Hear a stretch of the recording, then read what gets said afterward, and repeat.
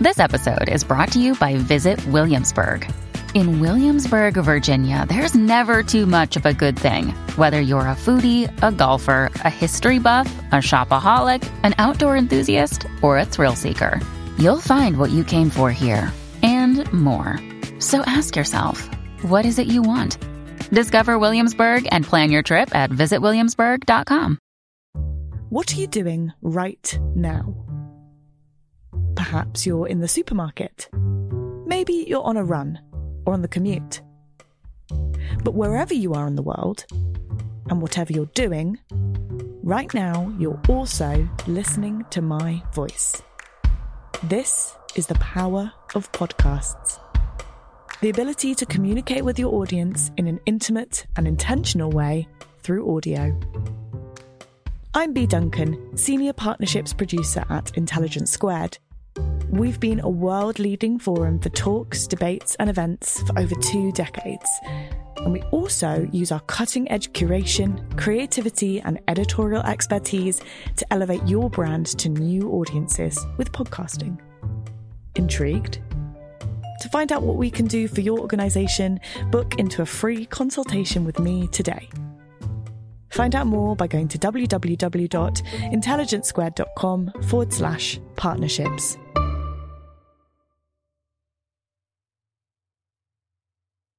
Hello and welcome to this week's Intelligence Squared podcast.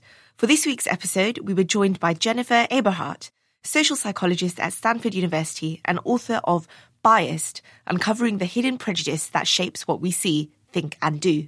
In a wide-ranging interview with the BBC's Razia Iqbal, she explores the science behind the hidden prejudices that shape racial inequality around the world. We hope you enjoy the podcast, and if you're interested in coming to any Intelligence Squared events, do go on our website, intelligencesquared.com, and you can use an exclusive discount code. Just type in podcast at the checkout. Hello, I'm Razia Iqbal. I'm a journalist for the BBC. Welcome to this week's Intelligence Squared podcast. You can sign up for regular updates about podcasts and other events at intelligencesquared.com. Welcome, Jennifer. Thank you for having me. Really good to be with you. Your book opens with a story that is so striking. I wonder if you would tell us. It's about your son when he was 5 years old, travelling on a plane with you. That's right. And he makes an observation. Yes, so he looks around on the plane and he's all wide-eyed, right? He's all excited about being on that plane. And he sees this man and he says, "Hey, that guy looks like Daddy." So I look at the guy, and the guy looks at nothing at all like my husband.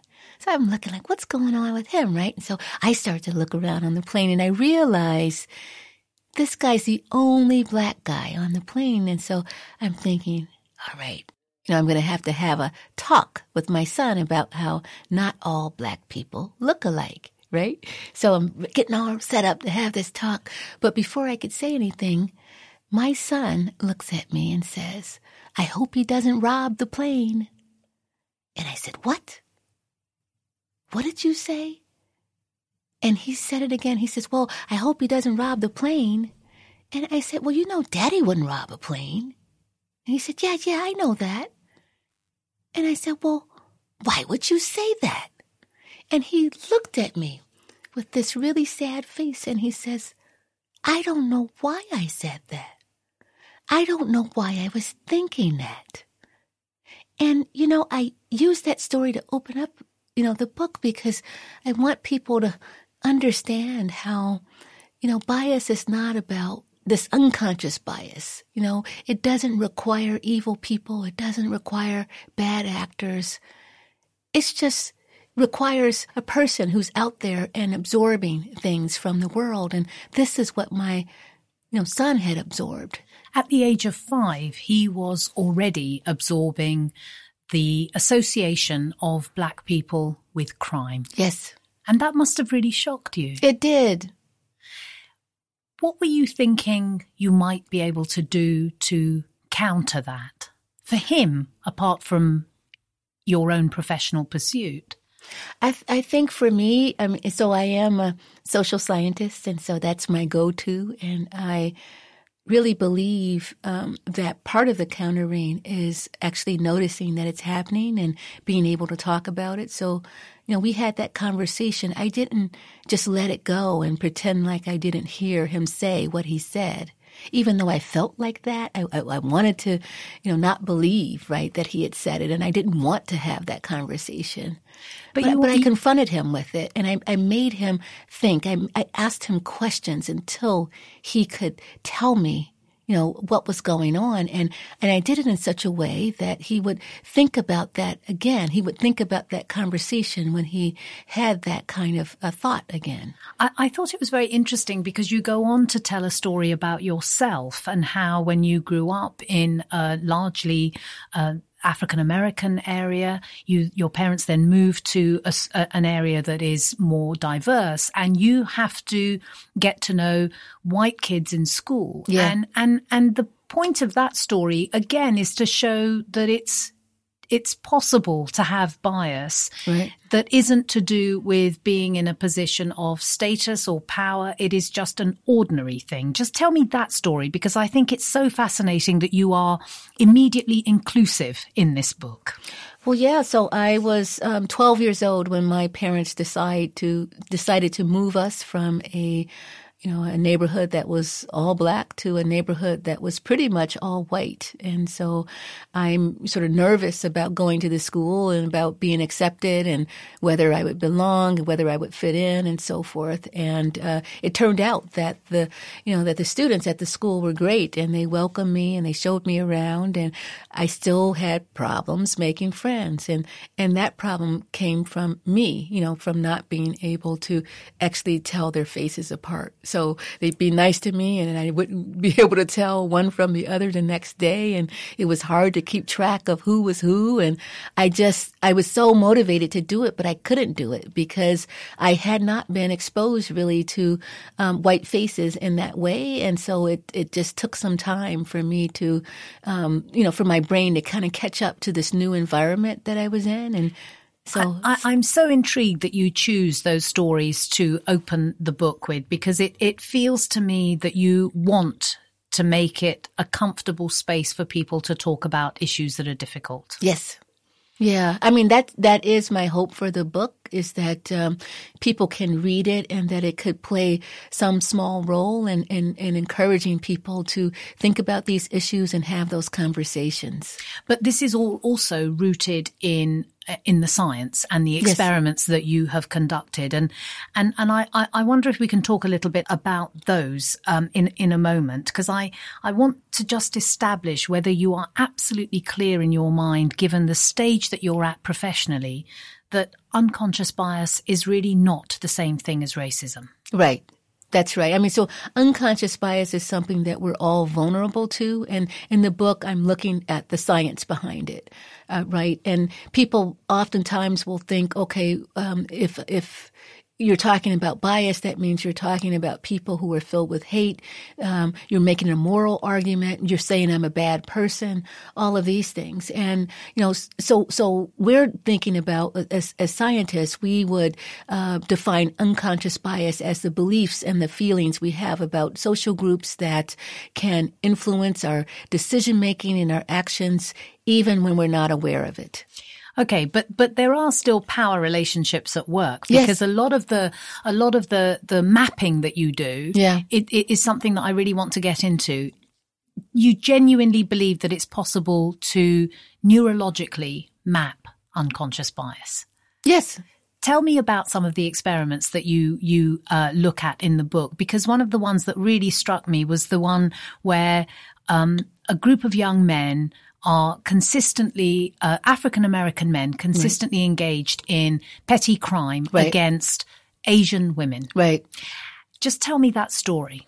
Well, yeah. So they were going to Chinatown, and they were robbing the purses of these middle-aged Chinese women. And when the police, asked them, well, why are you going there? Why are you focused on them? And they would say, because they can't tell brothers apart, basically. So they understood, the science on one level, and they kind of used that as cover. And so, I say in the book that they could rob them in broad daylight and they needed no mask because their face was their mask. And yet if they had targeted African-American women, those women would have been able to identify them. Right. In an instant. Right. Let's look at the kinds of experiments that you've conducted that show that unconscious bias exists in so many different areas. Tell me about some of the ones that particularly interested you, kind of the facial recognition tests that you have conducted. With those tests, we were interested in looking to see if there was some neural correlate or some neural basis for this, what researchers call the other race effect. And that's simply, what we've been talking about, that people are better at recognizing faces of their own race than faces of other races. And so we conducted a neural imaging study where we put people in a scanner, black and white participants, and we showed them images, the faces of, black people and white people. And we just looked at how the brain responded. Now, there's an area of the brain called the fusiform face area. And that area is towards the back of the brain, and it gets activated. It's highly implicated in face processing, especially, or sort of being able to determine the identity and faces and recognizing faces and so forth. And we found for both black and white subjects that that there was more activation in that area of the brain to faces of their own race than to faces of other races. But then there's an extension of this particular type of mapping where the idea is to try and figure out whether people instinctively associate black faces with criminal intent. Right. What is it that you found when you conducted those experiments?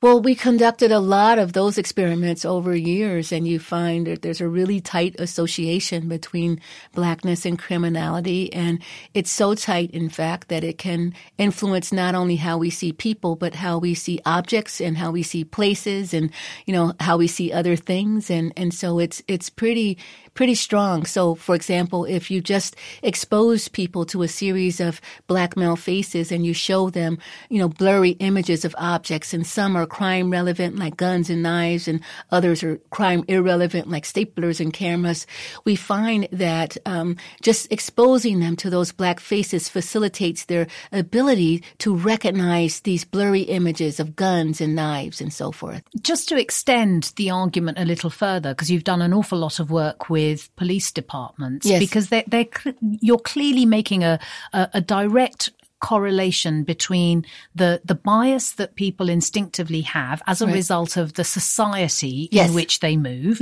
with the responses that they then have in a professional capacity. So, for example, across America, for many, many years, we have seen the relationship between police departments and African-American men in particular, which has deteriorated over time. Yes.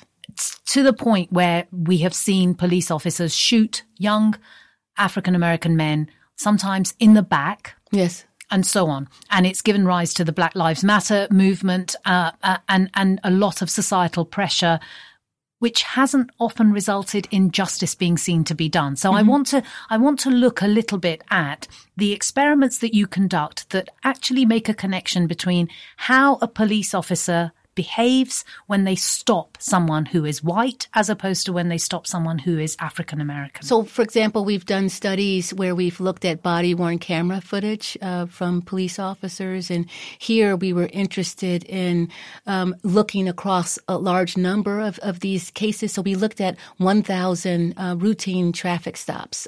So it wasn't just one case or isolated, situation. And it was the kind of, interaction that's pretty routine. Everyday interactions. And we were interested in whether officers spoke to black drivers in a different way than white drivers. Basically, that was the basic idea. And we found that, officers were speaking, professionally overall, but there was a difference. They spoke in a less respectful way to black drivers than they did to white drivers. I want to focus and highlight on your own personal experience. You were about to graduate from Harvard, and you were stopped by a police officer. You were with a friend in a car, and you were stopped. Tell us that story, because it was pretty unpleasant. And this was a while ago. Yeah, it was this was the day before my graduation from Harvard with a PhD in psychology. And was just driving with a friend in Boston. We got pulled over near a housing complex, and the officer, we didn't know why we were pulled over, and he just didn't seem interested in clearing that up for us at all. And we were detained for quite some time, not knowing what was going on. The officer spoke really rudely to us, just really disrespectfully. And so physically assaulted you too? Yeah, in the end, because he showed up, at the car door and demanded that we exit the car after we'd seen a tow truck come, and and we didn't know what was going on, and so I just decided to sit in the car, and I felt like I didn't deserve that treatment, and I was sitting in the car basically in protest, and so sitting quietly in protest. He decided to just open the car door and yank me out, and he body slammed me on the roof of the car, and it just knocked the wind out of me. I couldn't speak, and my body kind of went limp. And he arrested us, handcuffed us, and took us to the precinct and handcuffed us to a wall. So at this point, I suppose I ought to let the listeners know that the police officer in question was black. Yes. So explain to me your interpretation of that event. Well, at the time, I didn't know. I was just upset, by what had happened at the time. And I felt like, in terms of its effect on me, that, I felt less safe, I guess, in the world, that this could happen. And there were 5 cruisers that showed up for these expired tags. That was the offense. And there were all these people all around on the street watching, and just the idea that I was at the center of the storm, and that so many people could watch this, witness this, and there was nothing that could be done. And the behavior was so brazen that he knew that, like he could treat me whatever way, no matter what time of day, no matter who was watching. And so that upset me, for sure.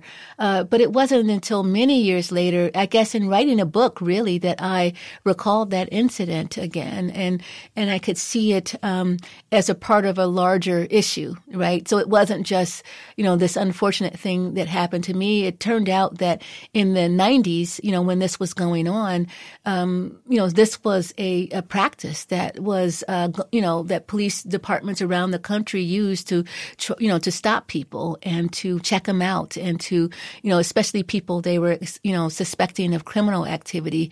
They would sort of use these sort of pretextual stops where you get stopped for some minor violation, and it gives the officer the right to pull you over and to talk to you and check you out and see what's happening and all of that. And it's perfectly legal. And so this was a major crime fighting tool for a long time. And it's to this day, I think that's why a lot of resentment has built up over the years against, police officers, especially when you're looking at communities of color and African Americans in particular. So, yes. You are a natural storyteller in this book, and you pepper the entire academic research that you have done with personal stories like the one that you've just shared, but also stories that are rooted in our own society's consciousness. Yes. Really powerful stories, from the Rodney King beating in Los Angeles, which resulted in riots, to the more recent killings of African American men at the hands of American police officers. And I wonder, as an African American woman who has boys who are growing up in America, I wonder how you reflect, as you have in the book, about that, their story, their lives, against this big backdrop that you have such an acute understanding of. Yeah, I think it's hard, but it's also easier because I'm a social scientist, and so the questions that I have about that are questions that I could explore through research, and I can seek answers and provide those answers, right, to the world and to, people who are sort of interested in these issues. And I feel like, there's a unique vantage point that comes, from that. And it's a way, it's funny. I didn't learn this until writing the book either, just the role that science can play in all of our lives. I think, for me, for a long time, science was about information and knowledge seeking and so forth. But I realized just how many people I met in the course of writing the book, and that I talked to, who shared their stories with me, and I came to realize that the science actually soothes. That there's a way in which they welcome, the science that helped them to understand, what's going on and what's happening to them. And I remember meeting with Tiffany Crutcher. And so she's the twin sister of Terrence Crutcher, who was shot by the police when his car broke down in Tulsa, Oklahoma. And he had his hands up in the air and he's walking towards his car, and he was shot and he died. And so she was his twin. She was his twin. And she said to me that she felt like a part of her died, with him. And, so she's left on her own trying to figure out, well, what happened and what can I do and how do I move forward? And so she's been sort of involved in, police reform efforts and so forth. But I don't know if the science for her really mattered. I mean, it really... She's a doctor, right? Yes, that's right. She told me, she called me after the book was released and said she had read the chapter that I had written about, the family to her parents. And she said the three of them just cried, and there were tears of, I don't know how to explain it. I guess, tears that represented hope for change. Like there was something, in having that information and having the science that, allowed, some comfort, for them. And so, and I kind of feel like that too. And just in my own life, like, and you ask about, my children and how do you, handle all of this. And I guess the science soothes me too. I mean, that I go to it because it does feel like it gets me through. One of the most moving parts of your book is in the context of the soothing powers of science. Not a sentence I've ever thought I would say out loud, frankly, as a completely illiterate science person. But it's that period of time when you are teaching prisoners, some of them who are facing not just life, but I don't know if there's anyone who's facing the death sentence. Well, no, but there were a lot of lifers. There were a lot of lifers in San Quentin prison. That's right. And just tell me the impact, because your relationship with those people was so fascinating, not just because a lot of them were not very well educated and they were writing essays and papers for you, but also the impact of what you taught them about the social science of their fate. That's a great connection. I hadn't even thought about that before, but yeah, you're right. The science meant a lot to them as well. And it's funny because I had wanted to teach at a prison for, a while because I was doing a lot of work on the criminal justice system, but I felt like I kind of had a sense of this sort of policing culture in the industry. And I knew somewhat a little bit, about the court system, but nothing at all about prisons. They're so, they're behind these walls and you don't, know who these people are and how, it impacts them and so forth. And so, but then I thought, well, I could go in and I could teach about stereotyping and prejudice and I can teach about race and crime. But I thought that would be depressing and that would just, make things worse. And so for years I was thinking, well, I do want to go and teach, but I don't know if this is the thing I should do. And finally I went and I taught about those issues. And I have to say they were so grateful. Every time I came in, they were thankful. Every time I went in, we had these incredible, conversations, about the criminal justice system, about their lives, about the way that race could influence, people's decision making and these actors within the system. And so I learned so much from them. And then the first class I taught, the last day of class, they all, clapped, and they all thanked me one by one, and they told me that they were going to save these readings, and that instead of it being depressing, it was completely empowering. I mean, there was a way in which they could see their own lives differently. I mean, in the same way, when I thought back on that arrest and all of that, I could kind of see the larger forces at work.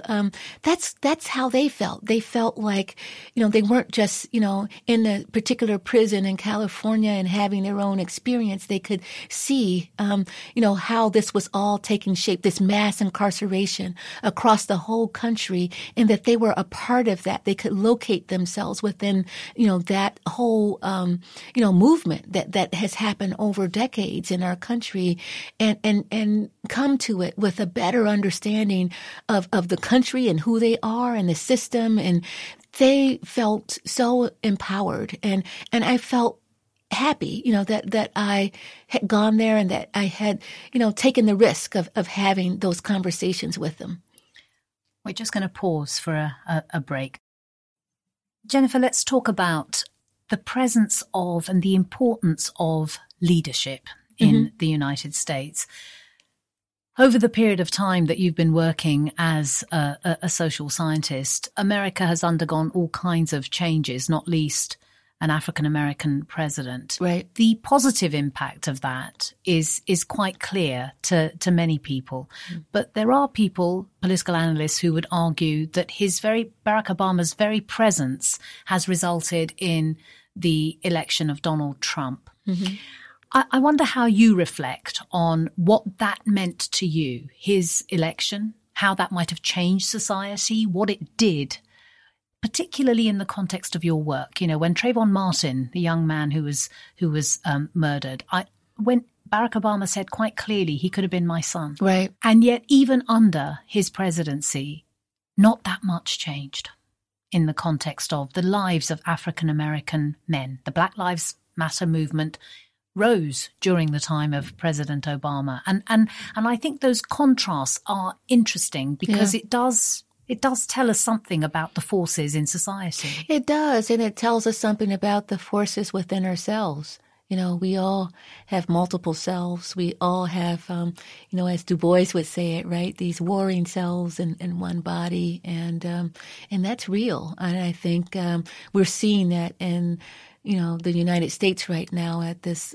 societal level, where you have, two sort of forces going in opposite directions, being pitted, at the other, and where is this going to end up? It's interesting you mentioned W.E.B. Du Bois, because his legacy, his intellectual presence is in your book, as is James Baldwin. Yes, and I'd love to hear you talk about the impact of these people on you as an intellectual, as a public intellectual, because there is a continuum, it seems to me. Well, yeah, I really started reading their work when I was in graduate school, and that work, those words were comforting to me in lonely times. And I always wanted to sort of take this new method of, the scientific method and, use, these sort of systematic studies to study, some of the, ideas that they contributed, to our society. And so they were always close to me. And in fact, I opened up the book with a quote from James Baldwin. And, he says, "A journey is called that because you cannot know what you will do with what you find, or what you find will do to you." And I felt that in writing the book, that this was a journey, for me, and I didn't know how it would change me. And How do you think it has changed you? I think it's changed me quite a bit. I mean, I think it's really recommitted me to the idea of having some social responsibility as a scientist. Not all of us feel that responsibility, right? I mean, all of us feel responsibility to our work, but in terms of our contribution to society, I think that sometimes gets lost. I mean, we want to have a contribution to science, right, and to our own discipline, but to really contribute to society, it's a whole nother level of responsibility. And I felt like I couldn't meet that responsibility and continue to only write articles in scientific journals that only other scientists would read. And so I wanted to write a book to, share the work of social psychologists and other social scientists with the world. And how do you interpret all of that responsibility in the context of what you just referred to, this kind of polarizing society that we now see in the United States, but not only in the United States, in many other countries? That's right. In the context of your work, when we see the rise of white supremacists and some level of endorsement or complicity, depending on your perspective, by the President of the United States, and I'm thinking specifically of Charlottesville and what happened with the march there, I wonder how you reflect on that in the context of the social responsibility of your work that you speak of.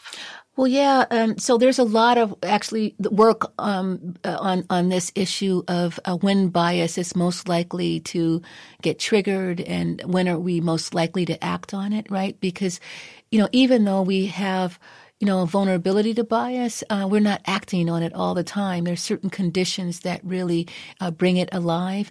And one of those conditions would be when the social norms shift. We had this really strong norm in American society for a long time of being egalitarian. That's the value that we had. That's what we were striving for.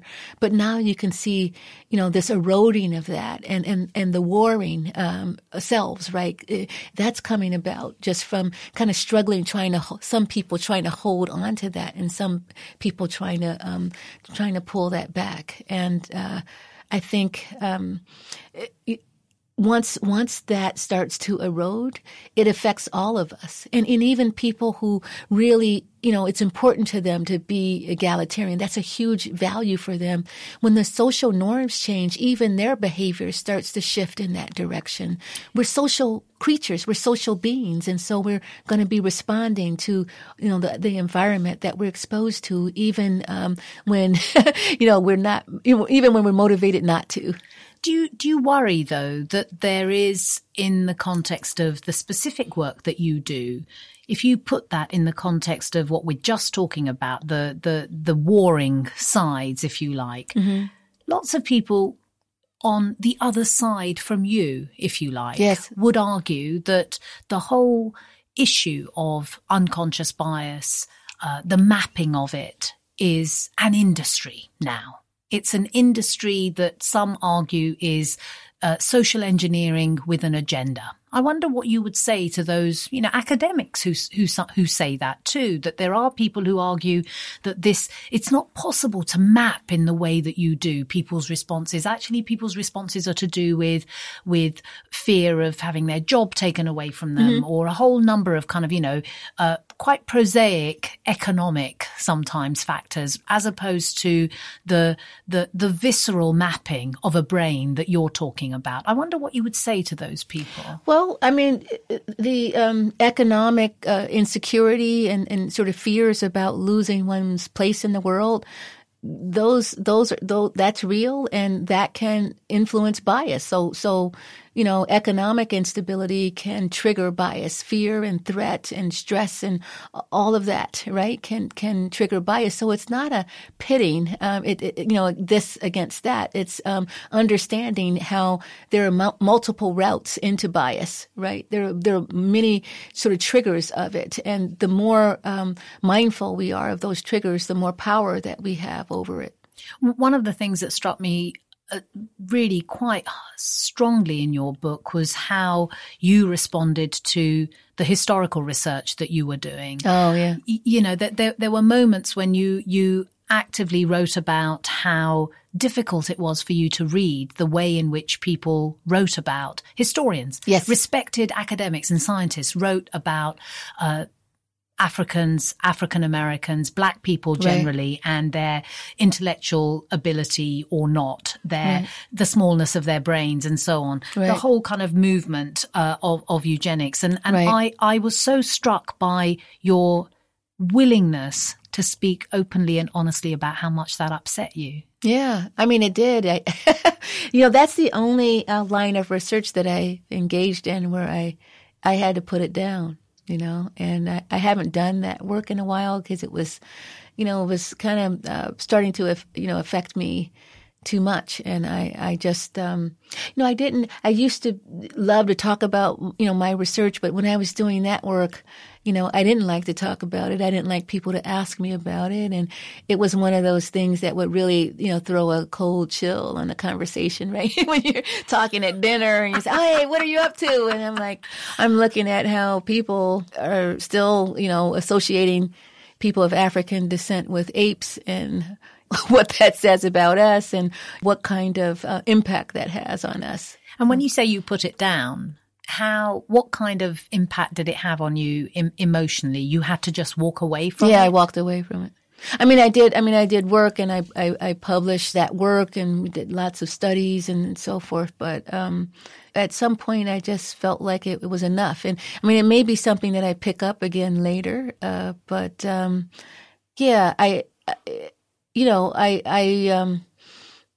didn't have enough distance from it, I think.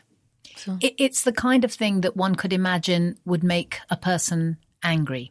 And you don't strike me as an angry person. You strike me from your book as a deeply optimistic person and a very rational person. Mm-hmm. And I wonder whether there is anger in you because, when you talk about people like Baldwin, Baldwin was rational, but he was mad as hell. Yeah. He was angry about the disparity of the inequality of respect, the lack of respect. Yes. And I wonder how you channel the depth of emotion that you clearly have felt in some of the research that you've done and how you live with it, how it sits with you now. Yeah, it's funny. The San Quentin students asked me that same question.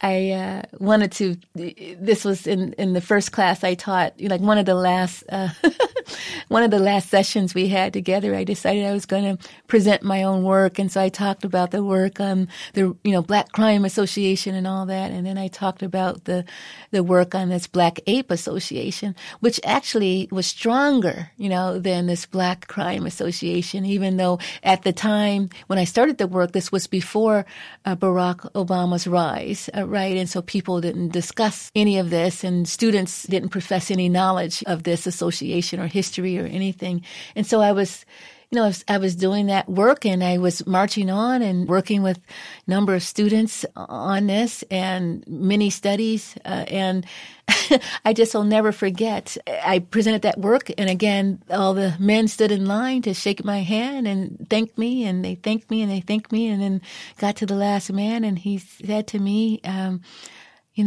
he said, I thank you for your work and I really appreciate that you do this work. But he just shook his head and he says, I don't know how you do it. And he said, that is a heavy load. And I realized. I think he said a heavy load of shit. Yeah, he did say that. I didn't know if you could say that on your podcast.